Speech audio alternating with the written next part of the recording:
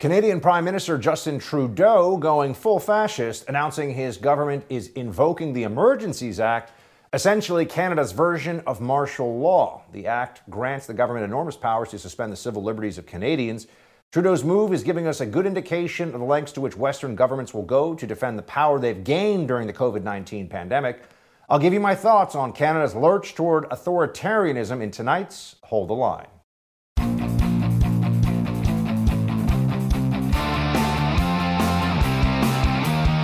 The federal government has invoked the Emergencies Act to supplement provincial and territorial capacity to address the blockades and occupations. Welcome to Hold the Line. I'm Buck Sexton. That was Prime Minister Trudeau of Canada announcing his implementation of Canada's Emergencies Act. This is the first time the act has ever been invoked. Now, let's just start with why is he doing this? Well, of course, it's in response to the trucker protest in Ottawa, but there's supposed to be statutory, legal reasons for why you could or should do this. The Emergencies Act may be invoked for the following reasons: espionage or sabotage, foreign influence activities, threats or use of acts of serious violence for political, religious, or ideological objectives, covert, unlawful acts intended to undermine or overthrow the constitutionally established government. So basically, insurrection, domestic terrorism, or some foreign plot to harm the country. None of that applies here. None of that is actually in any way the situation. Here's what's really going on.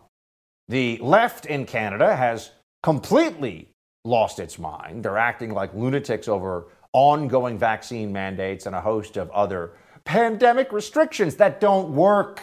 Get a grip, libs. Doesn't work. And so that's why we look at this and say, what's the point? What exactly are they trying to accomplish with all this? It feels a lot like maybe what they just want here is power. And they want to continue to wield power in a way that is in excess of what they could do before the pandemic. And where does this leave us now? You have truckers who are not budging, and you have a government that, with Trudeau, the leftist pseudo-intellectual beta male running the show, he may in fact decide to send in the police because he has expanded the toolkit. We'll get into that in a second. But first, he's promising everybody, don't worry, my use of this unprecedented, effectively martial law declaration is going to be like really limited. Watch. I want to be very clear. The scope of these measures will be time-limited, geographically targeted, as well as reasonable and proportionate to the threats they are meant to address. The Emergencies Act will be used to strengthen and support law enforcement agencies at all levels across the country. This is about keeping Canadians safe, protecting people's jobs, and restoring confidence in our institutions. Wait a second. What exactly does that mean? Now, why declare martial law effectively and then say, don't worry, it's going to be like a really gentle, be very Canadian-style martial law, you could say. Well, what does that look like? When you are the first person, the first prime minister since this law was passed in, I believe it was 1988, to use this, people would say, well, hold on a second. We're talking about now over 30 years that this has not been invoked, and you're going to tell us that this is going to be just a straightforward, a gentle application of this law? What if the truckers don't move? What if they don't want to cave? Because, let's be honest, Trudeau's government could collapse over this. Canada, and obviously a lot of the lockdown libs in this country are watching this very closely, would be the first time that pro-freedom, anti-mandate, and lockdown forces were able to overcome the lunacy of these authoritarian governments in the West.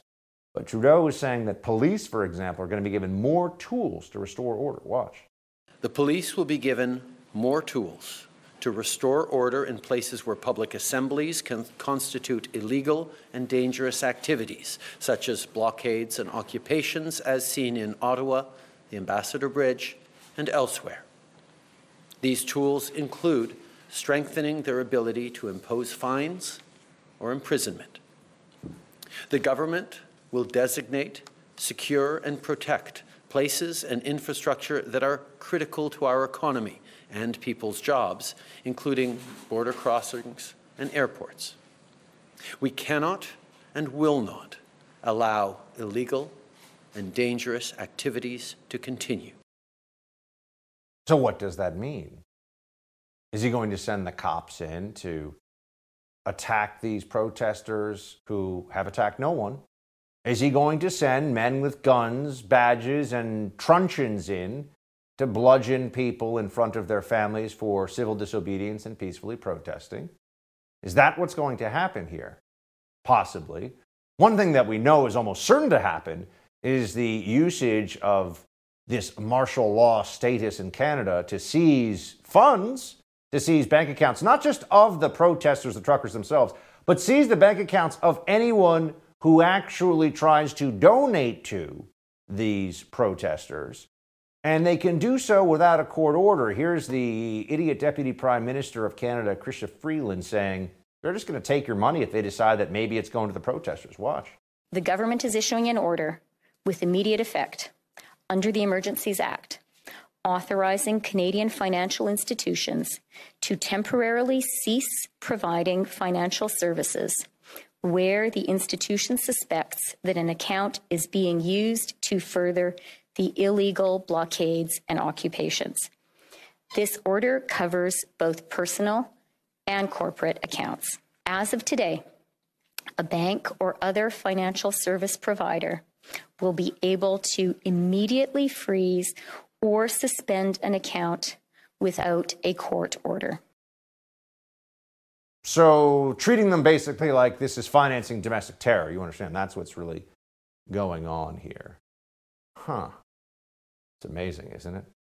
Going after the finances of this in a way that seems to be really extra legal, if not illegal, flatly based on Canadian law. Oh, but there's a state of emergency, so I guess the laws don't really count anymore. That's what they're declaring here, just like with COVID. It's an emergency. Shut up, peasants. The Constitution, your rights, none of that matters. Emergency. Didn't you hear the word? Ezra Levant, who runs Rebel News up there, one of the few independent Canadian news organizations. It's all state media up there. He had this tweet today. Trudeau's CBC state broadcaster, because Canadian broadcasting is in fact state funded, is combing through the illegally hacked database of Give, Send, Go donors and emailing donors asking them to explain themselves. So they are now harassing people. So there's hacked information about donors, and now they're trying to frighten the donors. This, friends, is bare-knuckle politics on display, and it could get violent. But I hope the truckers stand firm. I hope they bring down the Trudeau regime and win a huge battle right now over freedom in the future, not just of Canada, but the whole Western world. We'll have more on this with journalist from Canada-based Rebel News, Adam Sos, when we come back. Let's talk about protecting your most valuable asset first. How devastated would you be if a criminal stole all the equity in your home?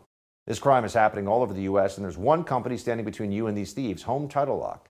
The FBI calls home title fraud one of the fastest growing crimes, which is why you need HomeTitleLock.com, America's leader in home title protection. Here's the problem. The deed to your home is the only document that proves you own it, and the deeds to all our homes are online now. In minutes, a criminal can forge your name off the deed to your home and refile as the new owner. The crime can cause you to spend a fortune in legal fees when the thieves take out loans in your name. It can even lead to eviction. Common identity theft services do not protect you from this crime. HomeTitleLock.com is your peace of mind. The deed to your home is protected. Visit HomeTitleLock.com. Again, that's HomeTitleLock.com. Rebel News' Adam Sos joins us when we come back. Stay with us.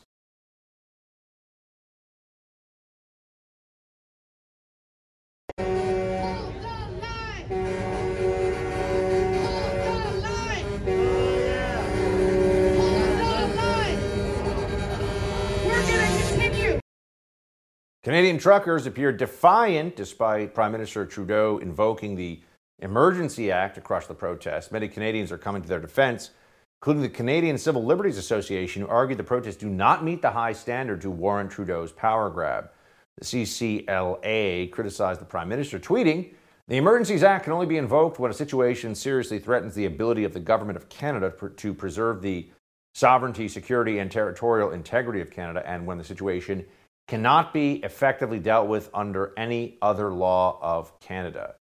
Emergency powers should not be normalized because they are a threat, of course, to normal democratic governance, right? Joining me now, journalist for Rebel News up in Canada, Adam Sos. Adam, thanks for being with us. Happy to be here. Thanks for having me. So was this a bit of a shock to the Canadian people when Trudeau actually went through with this? My understanding is first time they've ever invoked this specific Canadian statute. Were people surprised, or was this really expected? Yeah, to be perfectly honest, they say this is the first time that this statute particularly has been brought into effect. But the reality is this is the new version of the War Measures Act, which has been basically brought into play a couple times throughout history, World War I, World War II. And then when we had the liberation crisis with separatists in Quebec who had kidnapped and effectively murdered, an extremely serious situation. So the last time that was implemented, and in that instance, there was massive overreach, overstep, and it wasn't just stopping that threat in Quebec. It was significant action and arrests of political opponents. Well, you can guess who did that. It was Trudeau, not Justin, but his dad, Pierre Elliott. So we are looking very much at a nepotism in a level that you'd see in some of these third world countries or communist countries, where there's a sort of legacy of tyranny. Now, we've had some arguably fairly elected representatives in between that window, but you're looking at the nepotism of sorts within the Trudeau family. And the last time that these measures were brought into effect, though they were under a different name, was in fact his dad. I don't think Canadians were shocked or surprised. The rhetoric that Justin Trudeau has been using, the language he's been using, the vilification of these people from the very get-go has been pretty transparently utilized to set this up and justify this sort of action. The fact of the matter is, though, even mainstream media is starting to shift to at least some extent on this. 5 provinces opposed the implementation of this Emergencies Act. And as you can see, some civil liberties organizations are at least starting to say, no, this is too much. For those who aren't necessarily aware, effectively the bridge at Windsor, the Ambassador Bridge, has been cleared. The Coutts blockade is rolling out presently, and most provinces are starting to revoke restrictions and mandates in pretty significant ways. So for everyone observing this objectively, the truckers made their point, the provinces, the federal opposition, everyone is saying it's time to move on, we have to get past this. And in response to this, Justin Trudeau invokes dramatic legislation, giving them extremely problematic powers at this time. Trudeau is claiming, Adam, I mean, this is remarkable to see the positions this guy has taken over the course of this. He's trying to say that there's really no issue over the vaccine mandate program, that's not dividing Canadians. Watch this. High vaccination rates and strong public health measures are still seeing backlashes against those measures and frustration by people who are tired of this pandemic. And the impact of social media and illicit funding of concerted activities designed to destabilize a country that has the highest vaccination rate of many of our peer countries, Canada, around an issue that is not dividing Canadians. Canadians are united in having been there for each other through this pandemic, and they're even united in being sick and tired of this pandemic. Seems like he's a little, disconnected, perhaps delusional? I mean, why are so many people supporting the truckers if there's nothing to be divided about? And I think the term we could use here is he's a little bit sociopathic. He's an individual who cannot admit fault in any circumstance whatsoever. When there was allegations of sexual assault, he said that the person must have clearly misremembered it. When he wore blackface, he didn't say sorry in those blatant terms. He said, this is a learning opportunity for all of us. And when the nation is more divided than ever, so divided that he thinks he needs to implement the Emergencies Act, he suggests that the nation is not at all divided because Justin Trudeau is all about sunny ways and he wouldn't divide people. But When we look out on the streets, he's saying these people are villains. He's saying they're violent. He's miscategorizing and vilifying them. Even liberal Bill Maher is saying that some of his rhetoric, and I'm using his words, is very reminiscent of some of the things Hitler said. That's a liberal American pundit saying that. It's not a staunch conservative or a member of the truck convoy. That's a member of the liberal media suggesting that some of his rhetoric is so problematic. And even in that, he's saying that there's no division whatsoever. I was covering this story. I was with these protesters. I can assure you, I was incredibly comfortable leaving expensive camera gear, leaving my vehicle unlocked. You never went hungry. People were feeding everybody, taking care of each other. It was the least violent thing you could imagine. Even when they rolled out of Coots at the blockade there, they shook hands, hugged the police, said, we've made our point, and at least the mandates, at least the restriction portion with the vaccine mandates is over. But the fact of the matter is here, like Justin Trudeau said there, most of these people who are protesting are not protesting against vaccines.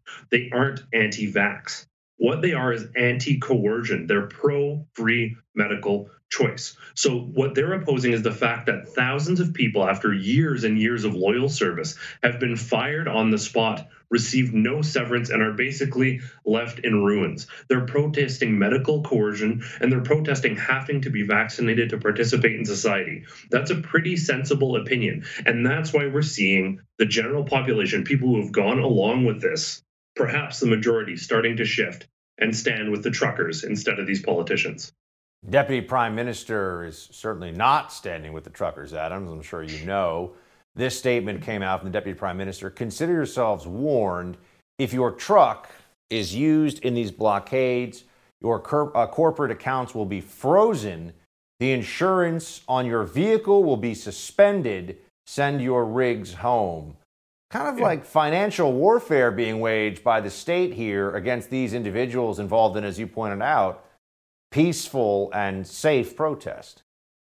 You can find our deputy minister there, by the way, on the board members list for the World Economic Forum, for those interested in those types of things. So she's doing that while serving as deputy minister. So very interesting indeed. The extent of the economic warfare being waged here, though, is more problematic than you could possibly imagine. What they've done under this Emergencies Act is effectively given carte blanche to financial institutions to shutter accounts entirely, to freeze accounts, lock them out.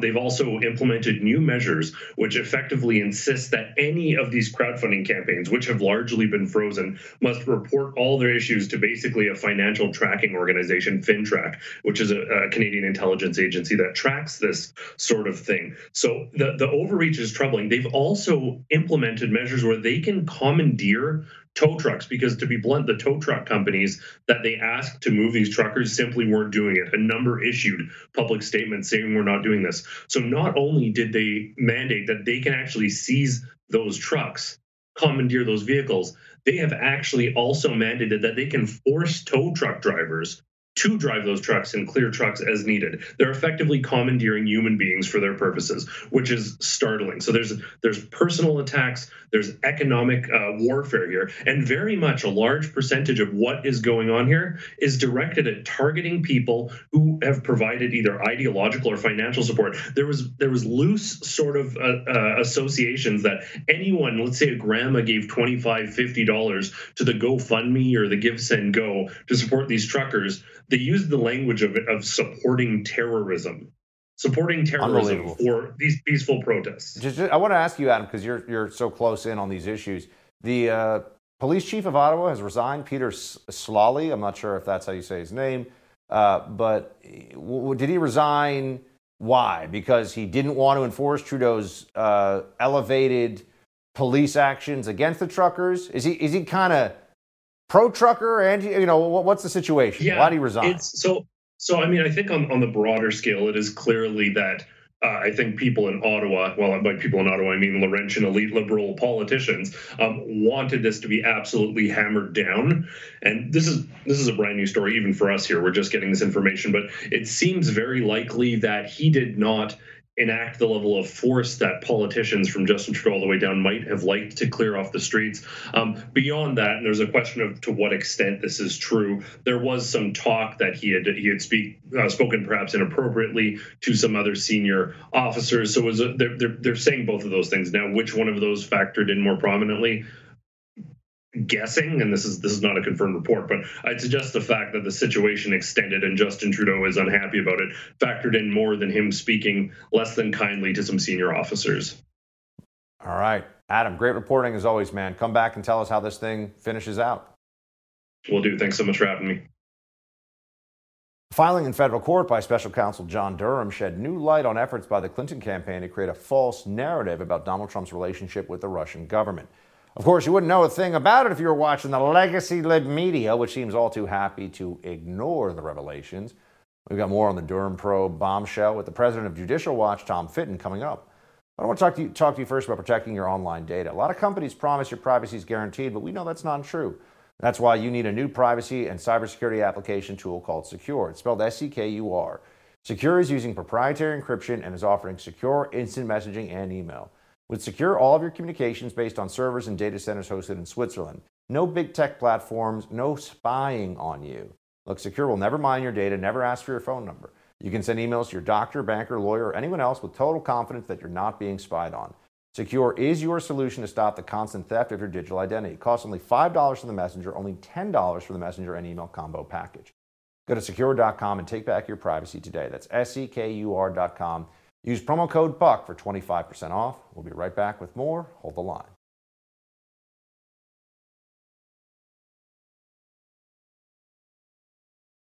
A federal court filing from special counsel John Durham claims that Hillary Clinton's 2016 campaign paid a tech company to mine data from servers at the White House and Trump Tower. Here's what White House spokesperson Karine Jean-Pierre had to say when questioned about that bombshell claim. Does the president have any concerns about a candidate for president using computer experts to infiltrate computer systems of competing candidates, or even the president-elect, to use for the goal of creating a narrative? Is that something that... That's something I can't speak to from this podium, so I refer you to the Department of Justice. Is what was described in that report, monitoring internet traffic, is that spying? Again, I can't speak to that report. I refer you to the Department of Justice. Since then, ex-DNI John Ratcliffe has said to expect more indictments in Durham's Russiagate probe. Joining me now is the president of Judicial Watch, Tom Fitton. Tom, thanks for being with us. Hey, good to be with you, Buck.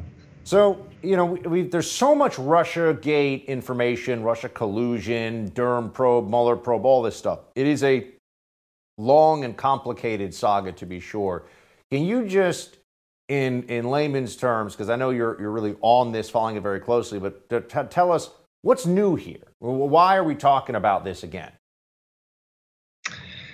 Well, I mean, when you go back, the concern was during the 2016 campaign when Trump was running for the presidency, you had the Obama administration, quote, spying on candidate Trump using specious reasons that he was involved with the Russians.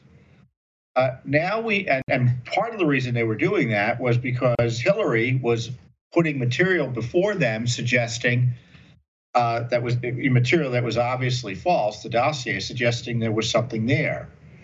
Now, on top of that, we've learned through Durham that Hillary Clinton, in addition to, quote, writing, doing some creative writing projects concerning Mr. Trump and Russia, actually had some folks associated with the campaign who were also, quote, spying on Trump. They were looking at his computer traffic, and they were drawing fake conclusions, according to Durham, and then trying to shop that to the FBI, lying about why they were visiting the FBI initially in terms of shopping it. Now we learn from Durham that it continued after he was elected president and became president, and Durham suggests that they may have been watching his computer networks in the executive office of the president, in addition to at his home and in Trump Tower, and they shop that to the CIA.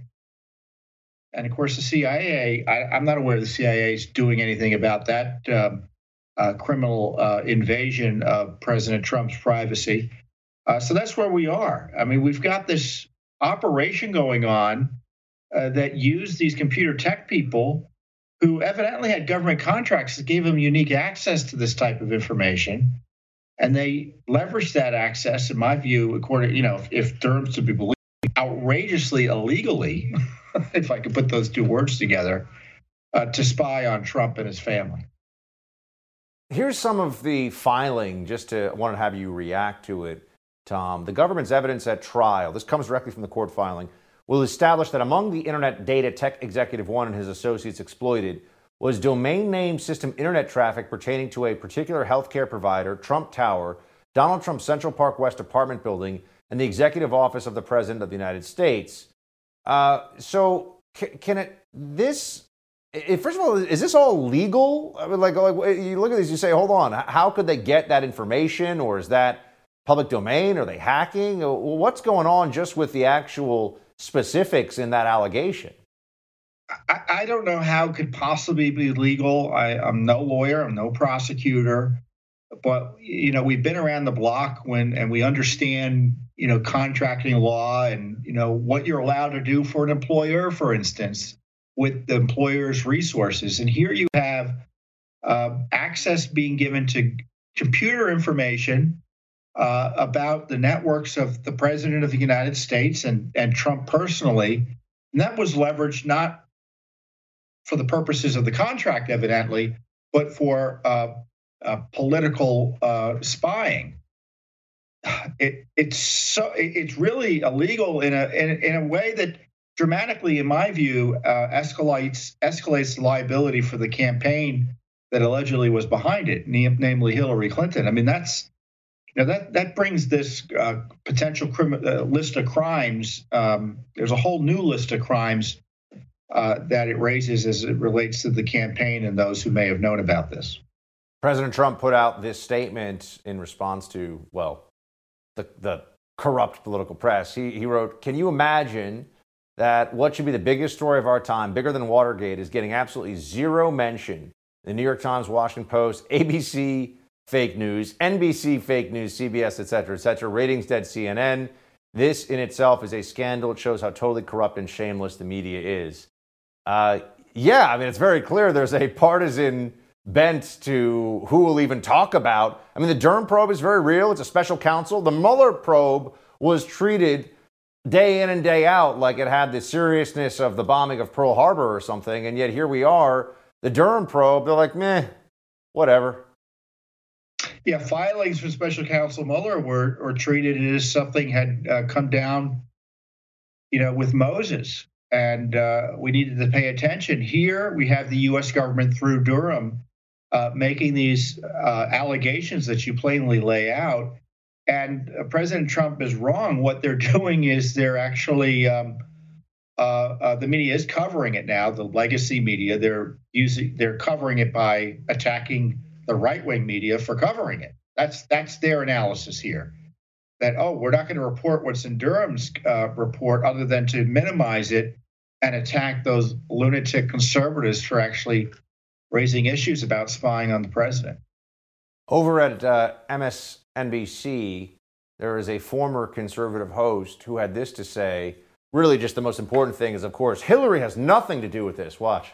But they said, quote, paid for. That's something else. People are desperately trying to connect Hillary Clinton with this lawyer, giving him money, saying, go spy on Donald Trump.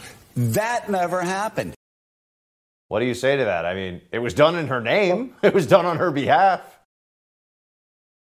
I mean, they paid for it. They paid for the dossier and they paid for this operation. And that's what Durham's alleging. And to say otherwise, I don't know if he's misinformed or lying or a little bit of both. But Hillary Clinton's up to her neck on this. And the other issue is, it seems to me, with Hillary Clinton, is that she's been questioned by Durham about what she knew. I mean, that's going to be cleared up, right? In theory, what did the documents show? And what does the testimony show? And has Hillary Clinton been questioned, or will she? Tom, thanks for being with us. Always good to see you. You're welcome. Thank you. As if the rise of inflation wasn't enough, Democrats are now considering a tax hike that could take effect, making for families making less than $400,000 per year. We got more on that with Texas Congressman Kevin Brady when we come back.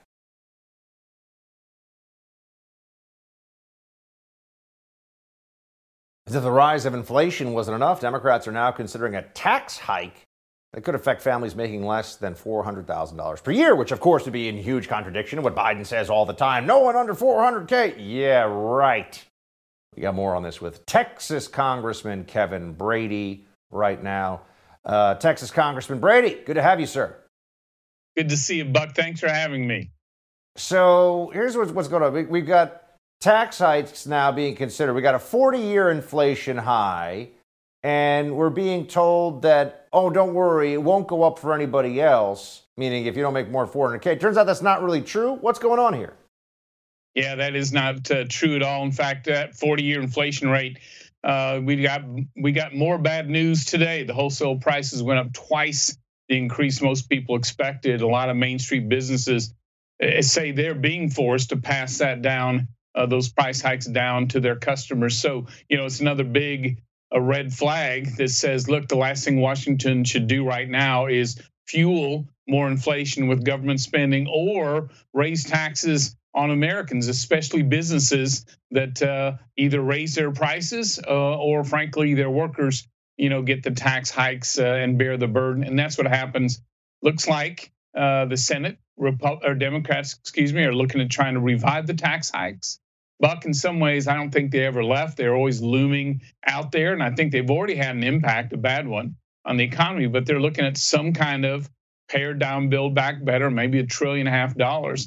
The bad news of all that is that's $1.5 trillion of new taxes on our employers, our job creators, on people who invest in America. And ultimately, don't take my word for it, the Congressional Budget Office and even the left-leaning Liberal Tax Policy Center admit that it will be families making far less than $400,000 a year. In fact, low, moderate income, middle class families will ultimately bear the cost of those taxes.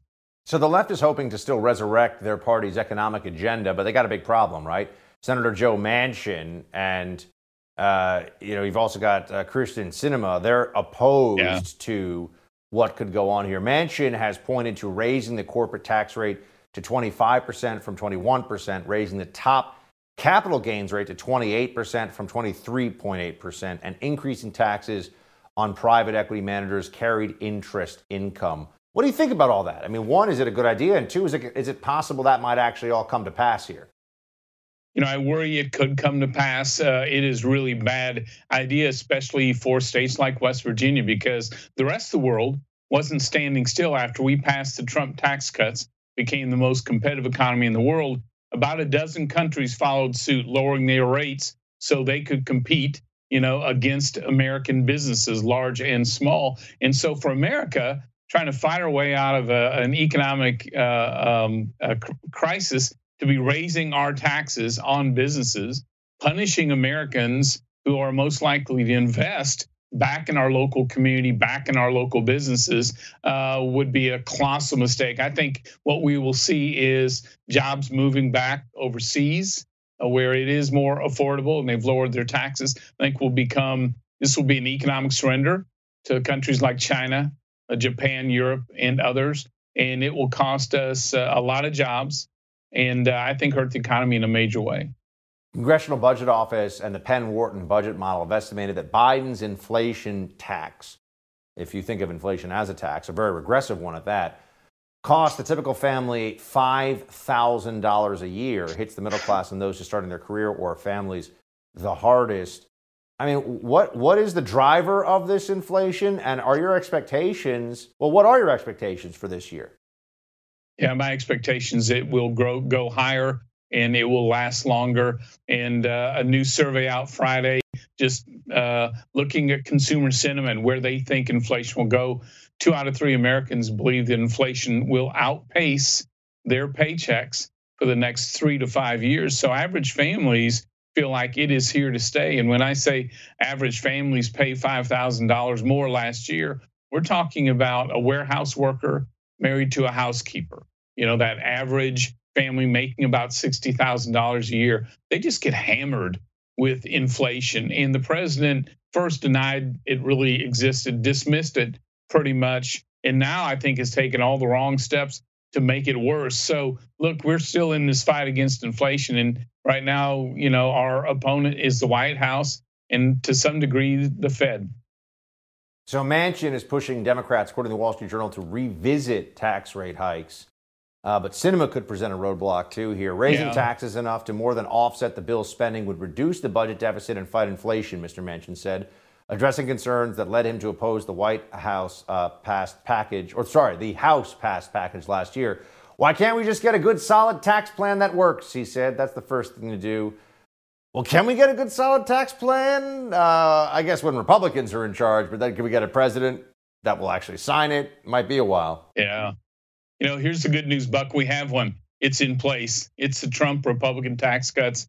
It vaulted America, the most number one competitive economy in the world, lifted millions out of America. We saw paychecks go up twice as fast as inflation. And that's why so many low, moderate, blue-collar workers saw the biggest gains in their household budgets. In fact, in 1 year, 2019, bigger than all 8 years of the Obama-Biden White House. And so, look, we have a good tax code in place. It can be better. And you will expect Republicans, when they take back the House, to be advancing, whether the president vetoes or not, advancing some more tax relief, including making permanent all those tax cuts on families and small businesses.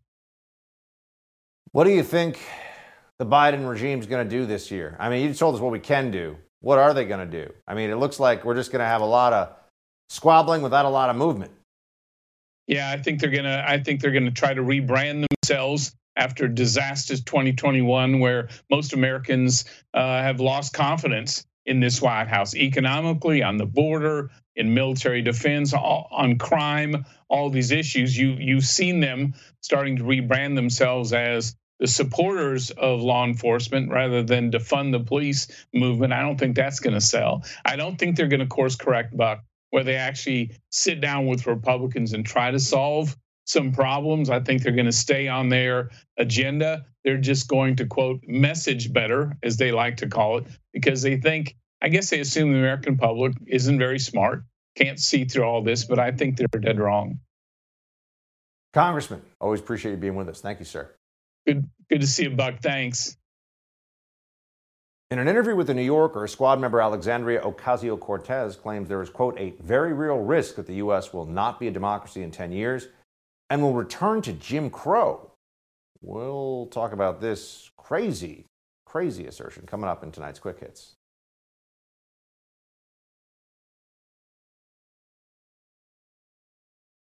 One woman says the reason why she doesn't stand for the Pledge of Allegiance is because it was made for cis, straight, white men. Right. And apparently, snow people is the new and only appropriate term for snowman. Friends, it is time for Quick Hits.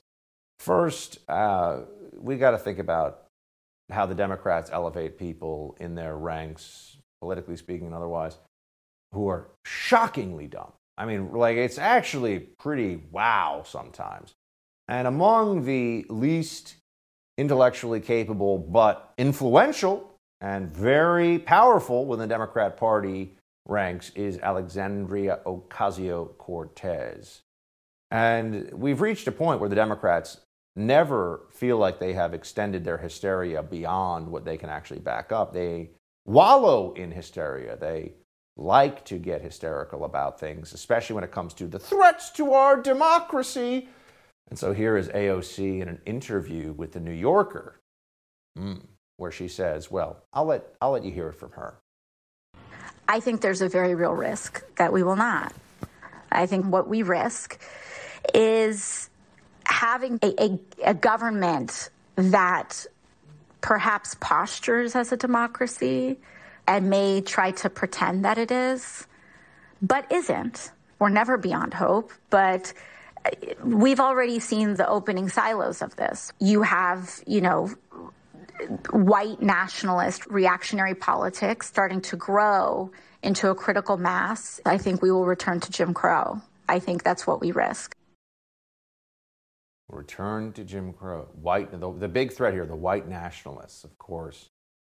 It must just be quite a thing to wake up and be so delusional every day. Must be amazing, Oh yes, I'm sure the rise in violent crime all across America, it's the white nationalists. They're the ones that are responsible. You know, inflation, that's not Biden's fault. It's the white nationalists. Blame anything on these white nationalists. Somehow I've lived in this country for 40 years. Never met a white nationalist, but nonetheless, we're told that they're the biggest threat in the country. Pretty crazy. All right, now switching gears here for a second. In a self-recorded video, a black woman who's a teacher asks if black people ever have the urge to randomly scare white people in public to make them think that, quote, today is the day of retaliation. Watch this. Black people, coloreds only. I got a question. So you ever standing in public, right? You're standing in public and you see white people. Do you ever get the urge to just, like you're minding your business, like they're kind of minding their business, and you just to scare them just to scare them a little bit, just to scare them a little bit, just to give them the feeling like today's the day that black people start retaliating, just to give them a little bit of the burning feeling inside. No, just me. I don't know. Let me know. It must be amazing to go through life with so much bitterness against people who have done nothing to you, but quite strange, quite a weird moment there. But you do have the Libs of TikTok account, for example, showing you more and more of the inside of the leftist mind, and it's not good. So here's a guy who asked why do people get offended when people want to make things gender neutral, like saying snow people instead of snowman. Watch it. So I was just walking through the park today, overheard this beautiful conversation between this mom and her son, where she said, hey, look at all those snow people. And her son, he's like 8, almost offensively was like, you mean a snowman? And she was like, well, why does it have to be a man? And I think while this is like relevant to the conversation of some groups of people saying this type of talk is just being politically correct, I think a better question is, why are people still getting offended when we make things gender neutral? Well, snow people would also be plural, right? So is it snow person? Still quite strange to even care about this because it's been snowman for a long time. What's wrong with snow? Let's play the game the other way. What's wrong with snowman? Can there be a man made of snow? Well, no, of course there can't be a person made of snow, period, any gender. But folks, you got to remember the left is crazy. I mean, you watch the show, the left is nuts. Just understand that. They're cuckoo. It's not all working up there. Oh, look, here's a leftist woman who explains why she doesn't stand for the Pledge of Allegiance. Check this one out. For all the people in my comments asking why I don't stand for the pledge. First of all, it says under God, and I'm a socialist witch because under God was added due to the Red Scare because communism was godless. As for the freedom and justice for all line, we are not there yet. And when the pledge was written and when the Constitution was written, we definitely did not have freedom and justice for all because their vision of the future was only cis, straight, white men. This country was built on the genocide of Native Americans and built on the backs of black people. It was implemented after World War II due to a wave of nationalism, and it's brainwashing and indoctrination. It's brainwashing and indoctrination because you're societally pressured to stand for the pledge and you're outcasted otherwise. I mean, right? It's like, okay, I mean, that's it for tonight's Hold the Line. The No Spin News with Bill O'Reilly is next. Shields high.